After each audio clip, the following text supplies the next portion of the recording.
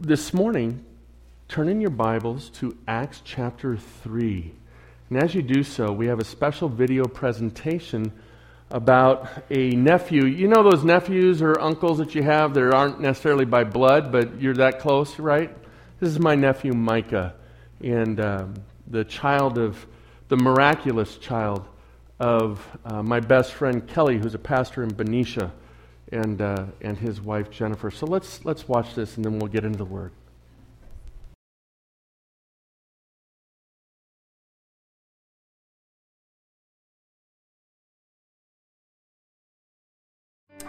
Don't say my life's a tragedy or some horrible mistake. It has been ordained by God for His own holy sake. He made me for a reason that human eyes cannot see. He planned my life in detail. He knows my destiny. So our precious boy Micah was born seemingly normal. He was born healthy, big, strong. We took him home, but within a few short weeks, we knew that something was really wrong.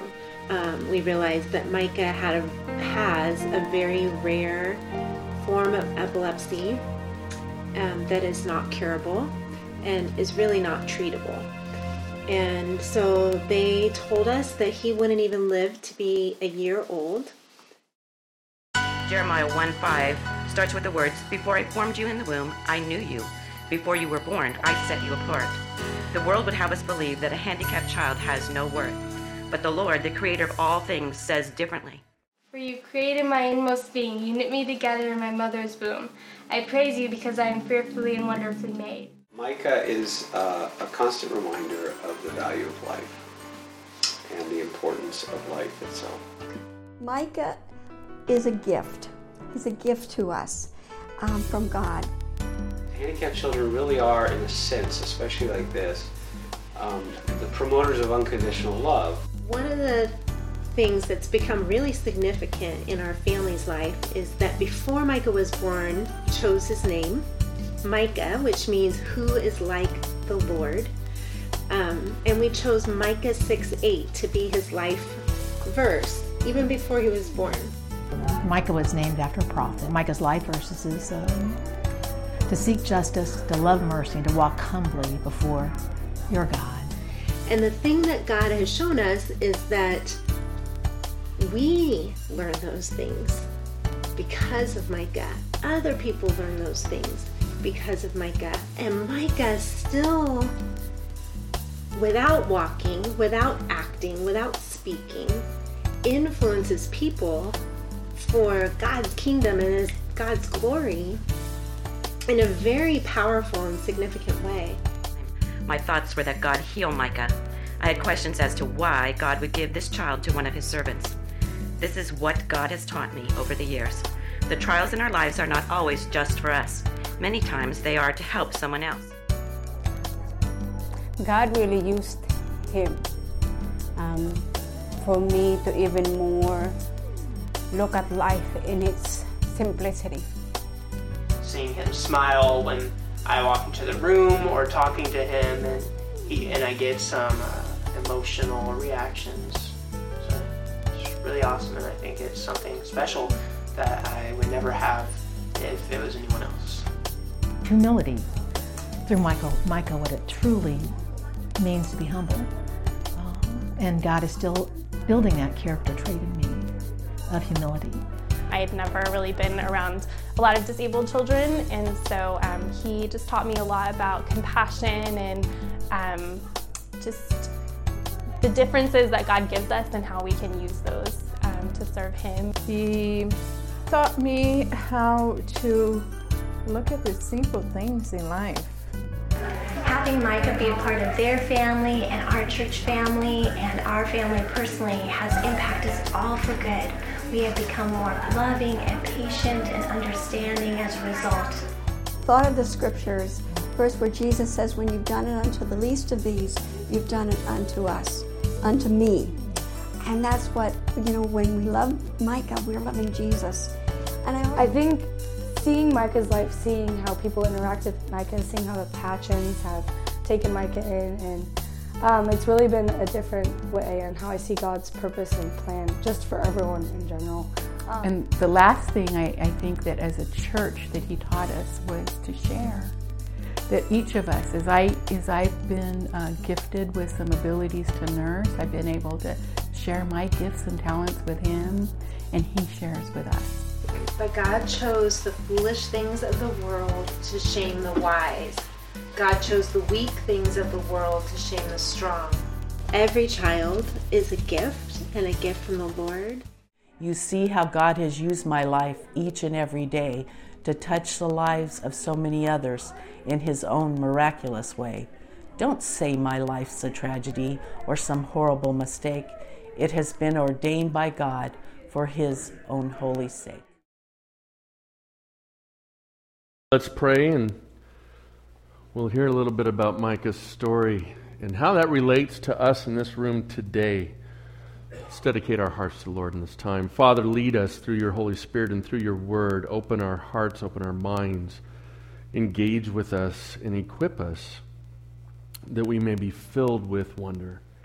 Thank you, Father. To you be the glory. Amen. You know, Micah brings up an interesting challenge for us. And as I was preparing this week for this message, I knew where we were going, and in some ways I was preparing months ago for this message. I have a rose sitting over here that is representative, and you see a lot of different flowers in our room. And as we start to prepare to talk about healing someone miraculously, it opens up a huge set of questions. Does it not? Think about the one thief on the cross who said, if you're truly God, then what? Then do this. This is always the rub. This is always the rub. Many of you know David and Sujana Yarlagada. Many of you know CJ. Many of you are his teachers. And many of you have had the privilege of meeting little precious Eliana. Don't know that I've met a child. I swear to you, there were times where I thought they were giving her a little bit of the helium gas, because non-stop, that girl's face was just so happy. Eliana passed away this past Wednesday at 13 months of age. Actually, it was Tuesday or Wednesday. And so what do you do? What do you say to a family? How do you preach this message?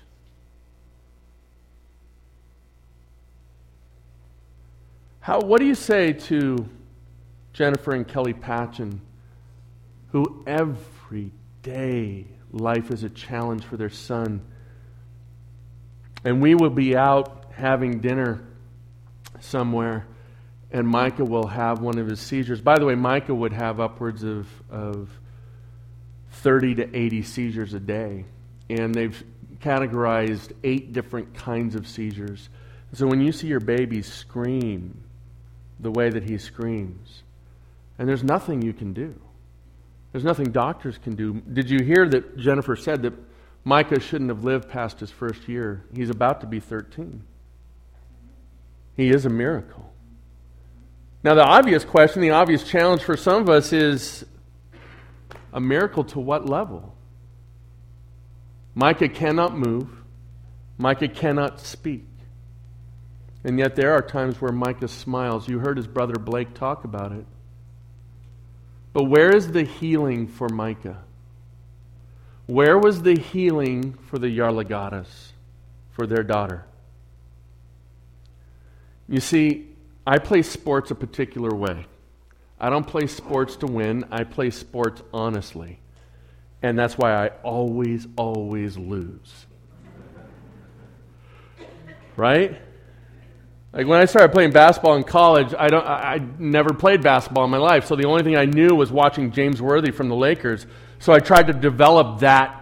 That works for James Worthy. It does not work for Jeremy Cook. But I would keep going to that over and over and over, because I was emulating what I saw. And you know, I wasn't having a lot of success, but you know what was in my mind is, but this is the way to do it. Sure, right now my golf game may not be, I may be, 80 strokes above you, but eventually, because I'm learning the game the right way, eventually you won't be able to touch me because I'll get it so good. That day hasn't come yet? Hasn't come yet. But I like being honest. I like addressing the elephants in the room. And as we get into this passage today, my friends, this is reality. This is what I hear in the private counseling sessions. Pastor, you speak about all these great things that happened and all these miraculous things and these healings, and yet my kid was not healed. My mom was not spared from dying from cancer. What about that? Here's what I assume. That's all of us in the room. So let's speak to that. Let's speak to that today. And I will simply go to the end of the story. You see, the end of the story today in verse 10 is, and they were filled with wonder and amazement. Now, Micah may not be healed, but Micah wasn't supposed to live, so Micah's a miracle. Do you understand that? Eliana, the chances for her, and you hear it in Sujana's testimony, they were advised to abort the baby. And yet, if you ever had the chance to hold that precious child, right? You see, sometimes we classify miracles the wrong way. Let me read the text this morning, and then we'll break it down. Now, Peter and John were going up to the temple at the hour of prayer, the 9th hour, and a man lame from birth was being carried, whom they laid daily at the gate of the temple that is called the Beautiful Gate, to ask alms of those entering the temple. Seeing Peter and John about to go into the temple, he asked to receive alms. And Peter directed his gaze at him, as did John, and said, "Look at us." And he fixed his attention on them, expecting to receive something from them. But Peter said, "I have no silver and gold, but what I do have I give to you. In the name of Jesus Christ of Nazareth, rise up and walk." And he took him by the right hand and raised him up. And immediately his feet and ankles were made strong. And leaping up, he stood and began to walk and entered the temple with them, walking and leaping and praising God. And all the people saw him walking and praising God and recognized him as the one who sat at the beautiful gate of the temple asking for alms. And they were filled with wonder and amazement at what happened to him. Wow, how do we unpack this in 8 minutes? Well, we're speaking about miracles, so let's see what happens. So this morning we're talking about being filled with wonder. I read the passage already, but let's just start with what is a miracle, shall we? Some of you have the disadvantage of being taught by certain evangelical scholars that miracles currently do not happen. It was all for a time of signs and wonders with the first church. They're partially right. There was a time with the first church, and we just saw it, where we saw the miraculous happen. But the miracles of God have not ceased. Can I just encourage you on that?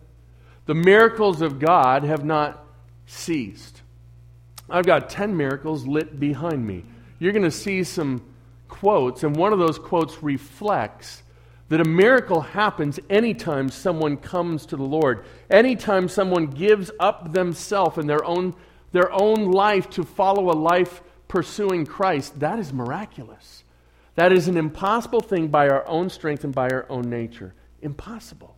I've got 10 miracles lit behind me.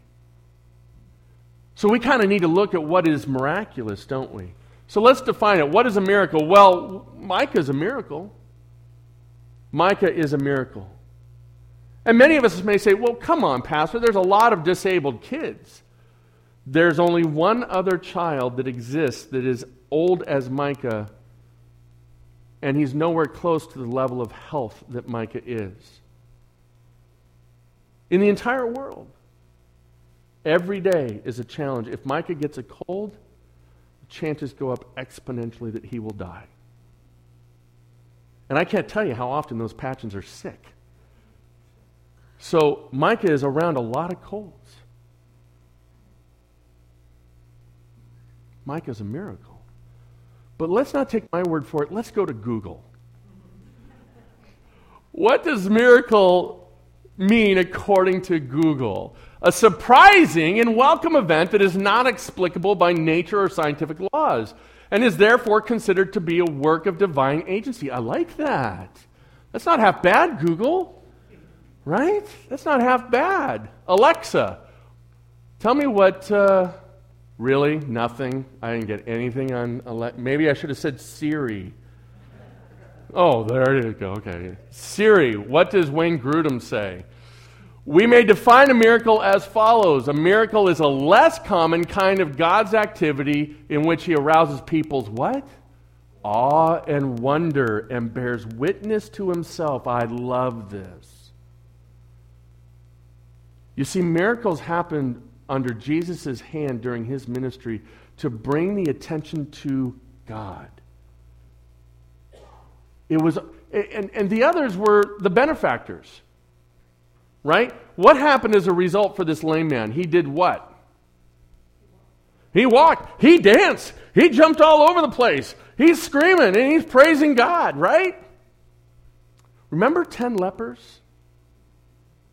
Now there's these 10 lepers that are doomed to a life of suffering and eventual death. And what does Christ do? He heals them because they asked. It's a key point. Because they asked. How many lepers thanked him? 1.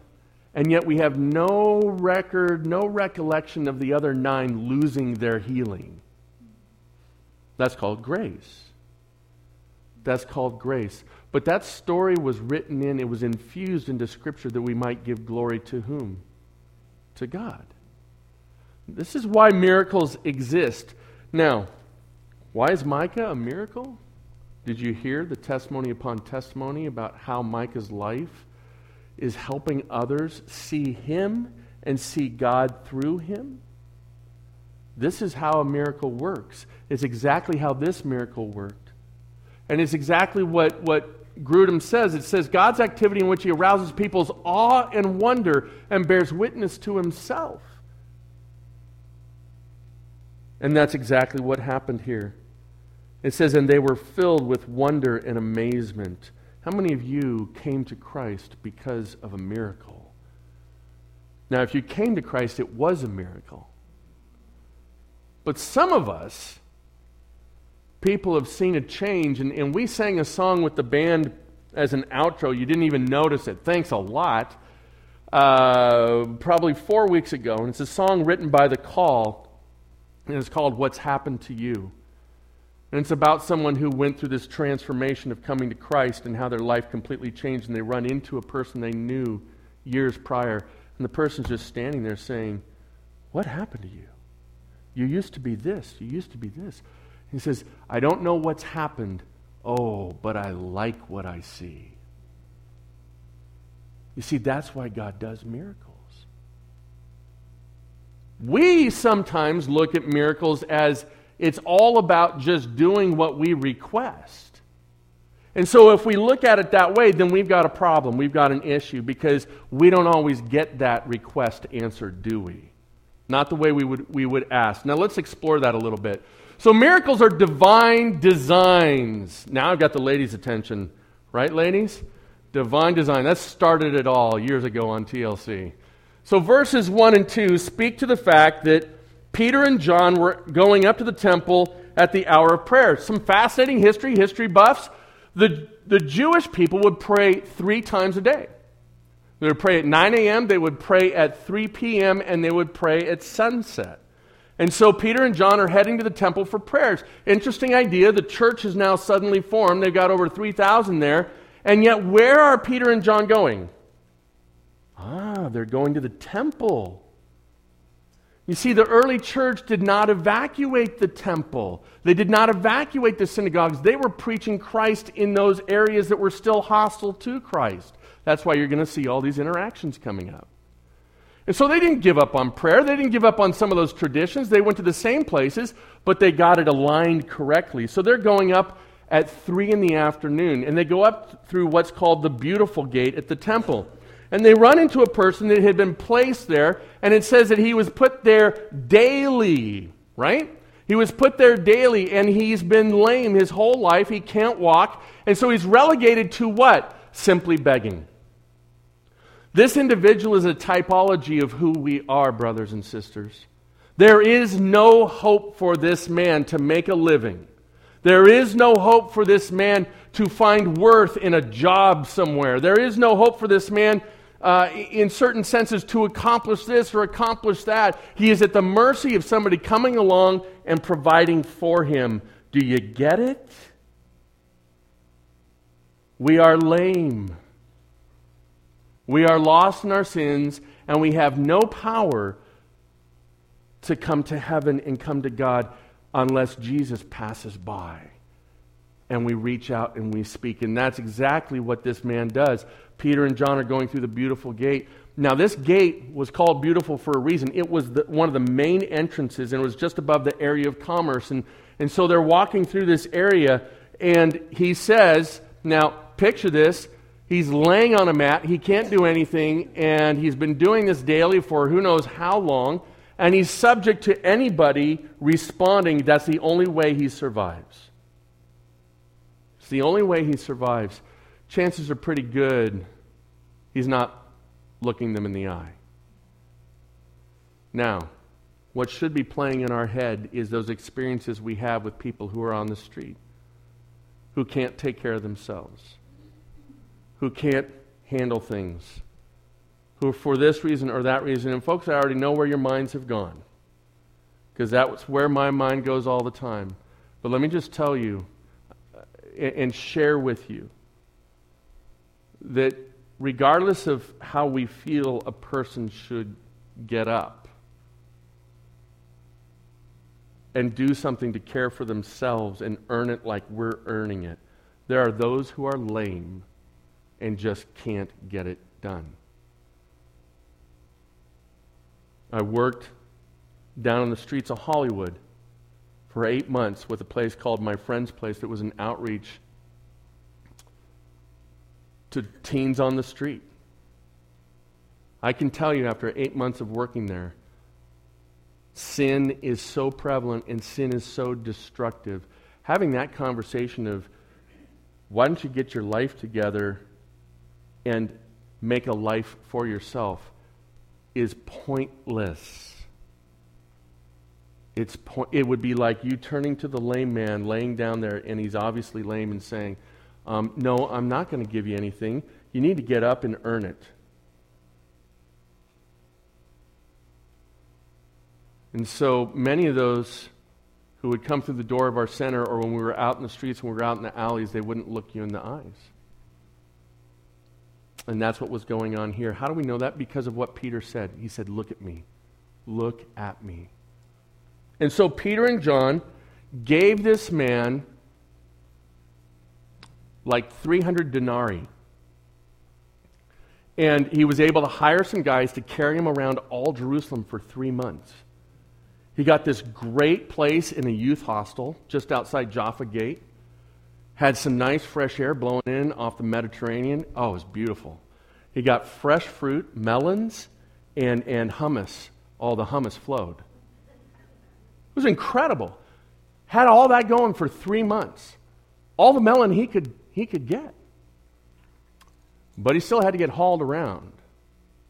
And he still suffered the pain, and after that 3 months, it was all over. It was gone. It was done. That's how the story went, right? You heard the same story I heard. You see, here's part of the challenge when you work down in a center. Is it just like the church?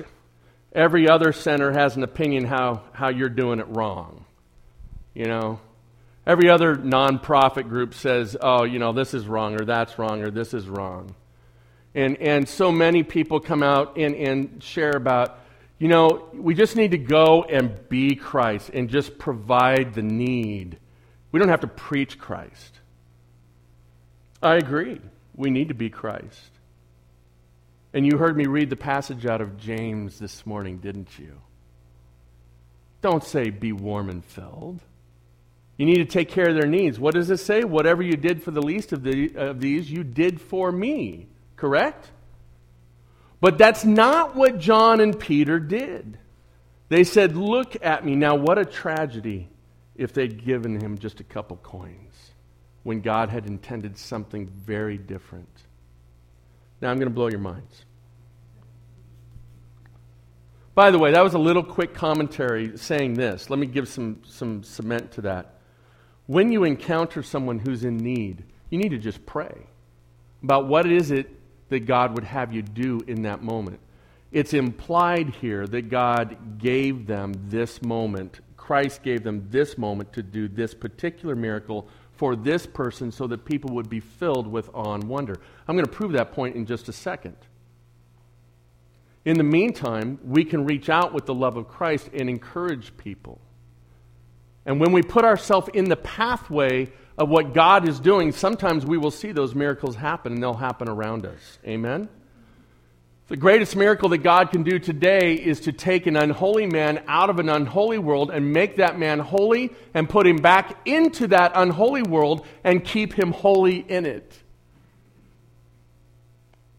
If your 12-year-old can say that, we'll give him a star on a map somewhere. So, mind blower, this guy's being laid daily. He's being laid daily. When we put ourselves in the pathway of God, miracles can and will happen. You may be sitting here today saying, wait a minute, I've never had something like what Peter and John did. I have. Now, I've never spoken to somebody who's lame and can't walk. I've prayed over Micah and nothing happened. So maybe I don't have enough faith, right? Because in your life group notes, you'll see this. You're going to go into the Gospels and you're going to see how Jesus approaches this. His disciples go out and do their ministry, and he's given them the ability to do certain things, and now they're back home with Jesus, and this man walks up and he's got this son who's demon-possessed, and he's thrown himself in the fire, and so on and so forth. It's not going well, right? And so the guy walks up to Jesus and he said, could you do something for my kid here? I went to your posse here, and they're kind of worthless. They really couldn't pull it off. Oh, thanks for that vote of confidence. Thanks a lot. And so Jesus heals him, casts out the demon, and now if you're one of those disciples, what's going to happen when the crowds dissipate? Okay, so, that was humiliating, and is this how it's going to be the rest of the time? Because if it is, we need to talk. I need some assurances. You said we could do this. We said this is going to happen. And now we just got faced, and everybody in Christendom is going to hear about it for the rest of history. Thanks a lot, Jesus. And they say, why couldn't we? And do you remember his response? There's a twofold response. One is, what? This requires much faith. You'll see that in the Mark passage. But later on, in one of the other synoptics, you see him say, and requires prayer. You have to have prayer. Folks, if we're not praying for miracles to happen, we're not putting ourselves in the pathway of God. Do you understand that? And God has his timing, God has his place. And here's the fascinating part about this story. Remember, how often was this poor soul laid at the beautiful gate? Every day. Is this a 1-year-old baby? Probably not a 5-year-old. Probably not even a 12-year-old. But let's just say that he's 13 years old. Let's just start there, 13 years old. Now help me out here. Who would have walked by him all the time? Starts with a J, ends with an S. Jesus! In the Passion Week, he went in and out of the temple every day. Who would have he walked right by? The lame man. Oh, wait a minute. Sherlock, what's going on here? You see, God has his timing. Eliana's passing this week. It's in God's timing.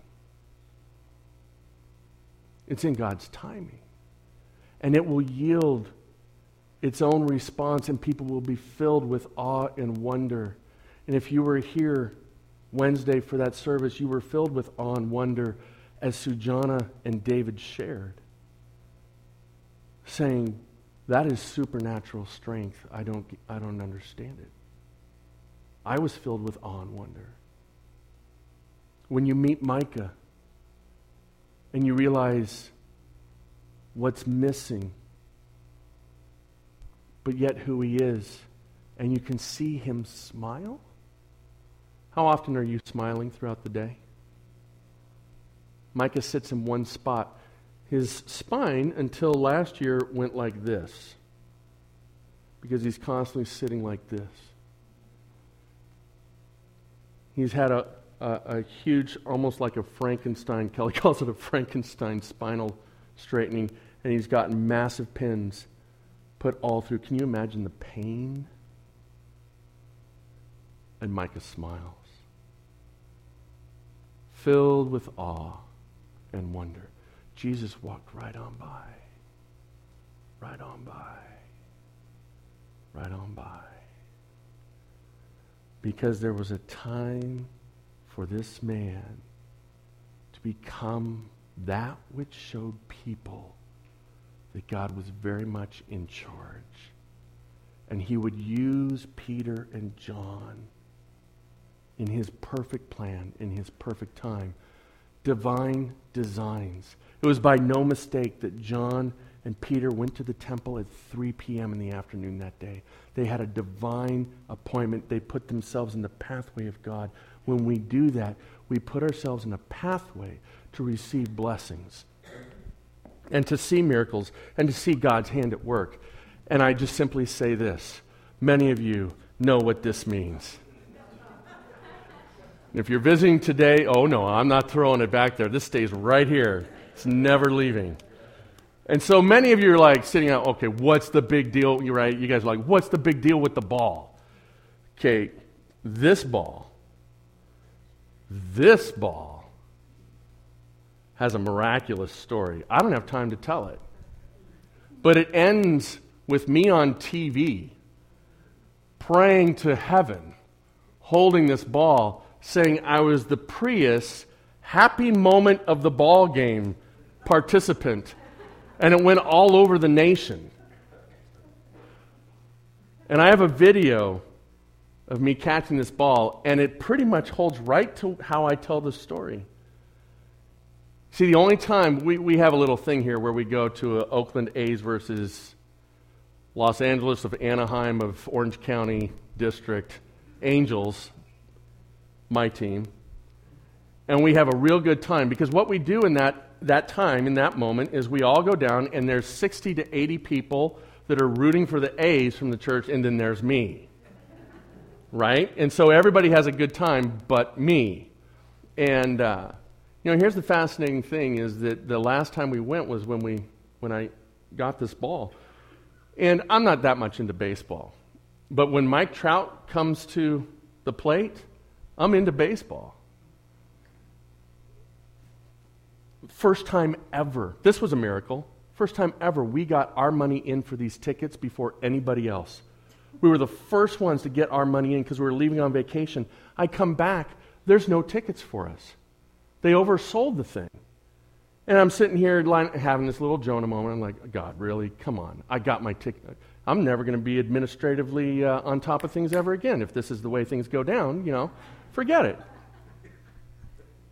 And so the gentleman who was on top of this whole event, he went and purchased a couple tickets off StubHub, and he was going to sit in those spots away from the church. I said, no, I'll sit there. Janine and I'll sit there, and you go be with the church. So the entire 80 people are up like 2 sections above us, and I'm on this railing, actually kind of pretty close to the field. I'm thinking, kind of stinks that I don't get to be with my church family, but these aren't bad seats. That's pretty good. And then Mike Trout comes to the plate in the 6th inning, and he hits a foul ball off of John Lester. And that ball is not traveling anywhere close to me. I mean, it is in perspective to right field versus left field, but it's heading at least 40 feet to the right. And it hits the ground, and all of a sudden, the Lord sends it. Yes, that's right. I said the Lord. The Lord sends it on a trajectory that's a newfound trajectory. And he says, get up, rise up and walk and catch, right? And here comes this ball and it's coming. And I'm like having this conversation with him. No, what? No. And then in my mind I'm thinking, this could ruin my life. If this ball actually comes to me and I could catch it and I don't catch it, Janine's going to move out. It's not going to work out well, and it keeps coming closer. And I literally start praying. And that ball landed in a place where only I could have caught it. And I watch it on the video, and it plays out exactly like I'm telling you. And like it just comes in and like 1,000 angels just lightly bring it. And it hesitated for a moment. Oh, and then just went, I am yours. And then I turned around and acted like a 3-year-old. Yes! And then it's really great when you watch it on video. There's this kid that was behind me, I had no idea, and he had a glove and he had a ball. And so he was coming over behind me to catch it. I never saw this until I watched the video.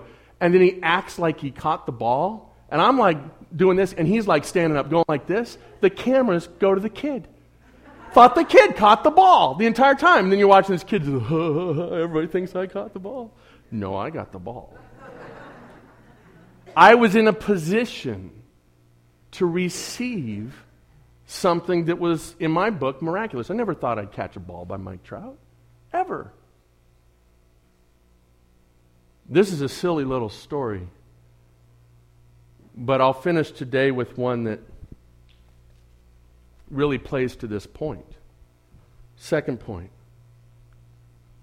Miracles are a divine dialogue. Verses 3 through 6. So Peter and John engage. What happened? What was the first thing that happened? The lame man did what? He asked for help. How many of us have people around us all day long asking for help? In some form or another. And we tell ourselves, I can't really do anything for you. I just don't have the time. I don't have the resources. I don't have this. Oh, that we might be bold enough to get outside of the framework of what we can do.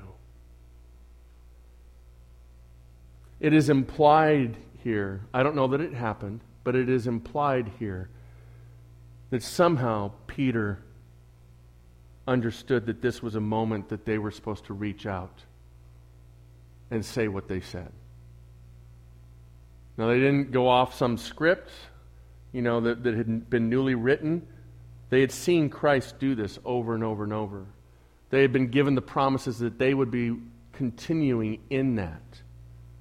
And so they knew that that was part of what God had given to them. The Holy Spirit had now come. So it all fit within the package of understanding what is true and what is right about God. But I believe that the Holy Spirit informed them because they passed a lot of people, but they didn't heal everybody. But for this time, it was God's time for this person so that people would be filled with awe and wonder. And so what happened? There was a dialogue. The man asked, and what was the next thing that happened? When we find someone in need, could we please just say, look at me. Look at me. And could we please engage spiritually rather than just look at our resources, our limitations? Because Kelly and Jennifer look at what Micah requires. They can't do it. On a daily basis, they turn to the Lord and say, you need to provide that we might be able to help our son. And they would say we wouldn't trade it for anything in the world. We wouldn't trade it for anything in the world. I encourage you, understand that miracles are divine dialogue. They are divine dialogue. I was out hiking with some friends one time when I was in college, and it was spring, and it hadn't rained for a long time in Los Angeles. And so we went to, just actually about 3-4 miles away from the school that I was at was a nature preserve, and we were hiking through there, and there was kind of this dried up waterfall, and it was about 55 feet high. And, we tried going up around the side, and there's a tree that's about 25 feet away from the center of the waterfall, and that was kind of like the last spot that you kind of really could get ease of access to get to the top. But I wasn't having any of it because I worked in the climbing department at Sports Chalet, right? Yeah, you're supposed to have ropes and things like that, okay? I didn't have that. And so, I'd gone bouldering once. I had some climbing shoes. I wasn't wearing them. And I thought, I'm like Jacques whatever, the climber of all things. So I just pushed it. And I thought, I'll do this. I can do this. And I did it. I got to the top. I made it. And nobody else made it. And I'm feeling pretty good about myself. I'm pretty excited about this. And so I even was like, thank you, God. Right? And I get up there and I'm seeing all this stuff that nobody else can see. And there's actually a little water running right through the middle of the thing that goes over this little waterfall, just a trickle. But there was a bunch of moss and it was really pretty. And so I was kind of walking through it. Not a good idea. I was walking through the moss and getting my feet wet and all this stuff. And then I came to the realization, what goes up must what? Come down. And so it's time to go. I've seen there was Bambi. Yay, that was fun. And now I'm coming down and I'm looking at the waterfall and I'm looking down and there's there's 3 foot, 4 foot high boulders and sharp pointy boulders. And then there's my 2 friends. And they're looking up at me and they're like, dude, how are you going to get down? And I'm thinking, I don't know how I'm going to get down. And so I try to start to go down this waterfall and I'm trying to inch down like this. And this tree is over 20, 25 feet this way. And I'm praying. I'm praying a lot. And I take one more step because I think, okay, there's one little notch that I can get on. And the moss on my feet let my feet slide out. And the last thing I remember in the midst of praying was looking at my friend's eyeballs. And both of them were standing below me about 30, 35 feet, and their eyes were just like this. And I kid you not, I bounced sideways into the tree. I'm not sure I would be here based off of those circumstances if I had fallen all the way. And if I had and landed on those rocks, I'm not sure I could preach to you right now. My friend said literally, I just kind of went this way on the cliff, and they have no explanation as to why. Trust me, I had a divine dialogue the minute I started to slip and fall. Brothers and sisters, when we start to slip and fall, have a divine dialogue. Ask God for help, just like the lame man did. Just like the lame man did. Lastly, miracles are divine declarations. Verse 7 through 10. When we see miracles happen, we see people ask about God. So what happens? Peter and John tell this man, get up, stand up, and immediately he was healed and strengthened in his ankles and his legs. And he stands up and he starts what? Starts praising God and dancing, right? And so he does all this and it's incredible. And what's it say the end result was? People all around were filled with awe and wonder. And because of that, they wanted to know who was Peter, who was John, what were they saying, and what was the impact and significance of that? You see, it gave credence to the message of Christ. People wanted to know this power. Brothers and sisters, that happens here. Are miracles real? Yes. They happen all around us. Not catching a baseball. Not catching a baseball. But let me just share in closing, next week we have baptism. It'll be the first baptism ever in this building. And we're so excited about it. And if you claim Jesus Christ as your Lord and Savior today and you have not yet been baptized, you call me this week. And let's talk, right? But here's the great thing about that baptismal. We're getting ready for this big celebration in the fall, this Jubilee, and it costs a lot of money, but we didn't use the general fund for that. God provided this money through supernatural means and just great process and some good planning as well. And we were able to do some incredible things that went way beyond our abilities, but I wouldn't call those miracles. But then somewhere in there, the Lord put it in my mind about, wouldn't it be great at our 50-year celebration if we had a baptism here? And I remembered that they make these portable baptisms now, or baptismals. So I started researching it. And the best that we could do without buying something that's going to break in 2 years was going to cost $3,000.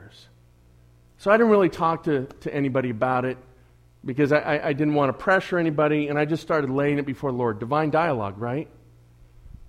And so what happened? I just kept praying. And a month before the Jubilee, There's an individual, a saint from this church that had been part of our church body for years, decades, that passed away and went to be with the Lord.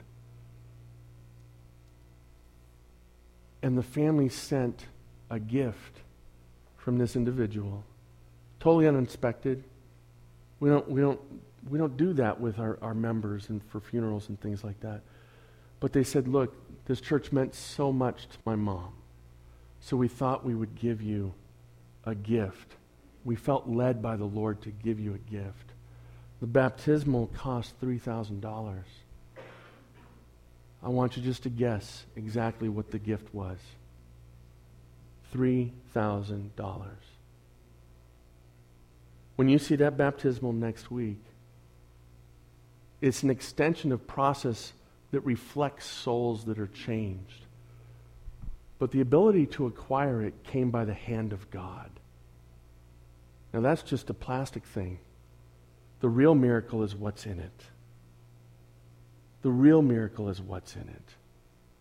Let me encourage you that the purpose of miracles, and they're still going on all around us, is not to rely on our own strength. Peter and John didn't rely on their own strength, but to meet the need through God's supernatural hand, to have that divine appointment, to have that divine dialogue that ensues with a divine declaration where God is given praise. And many of us have come to the Lord because we've heard those stories and it made us pursue Christ. Be here next week.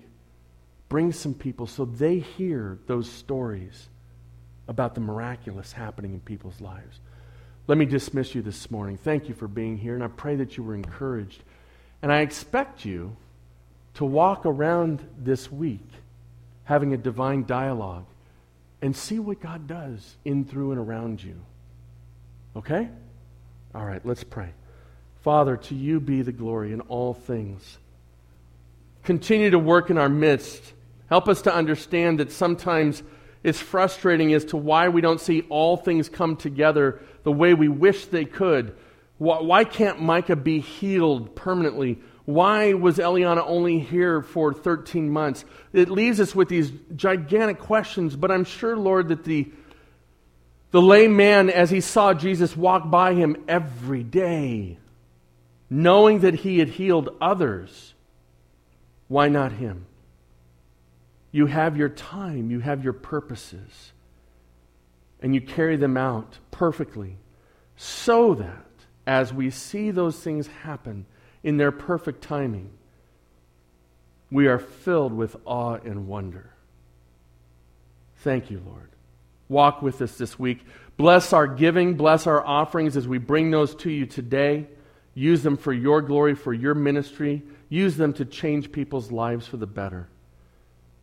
We commit all this to you in this week, to your glory. Amen.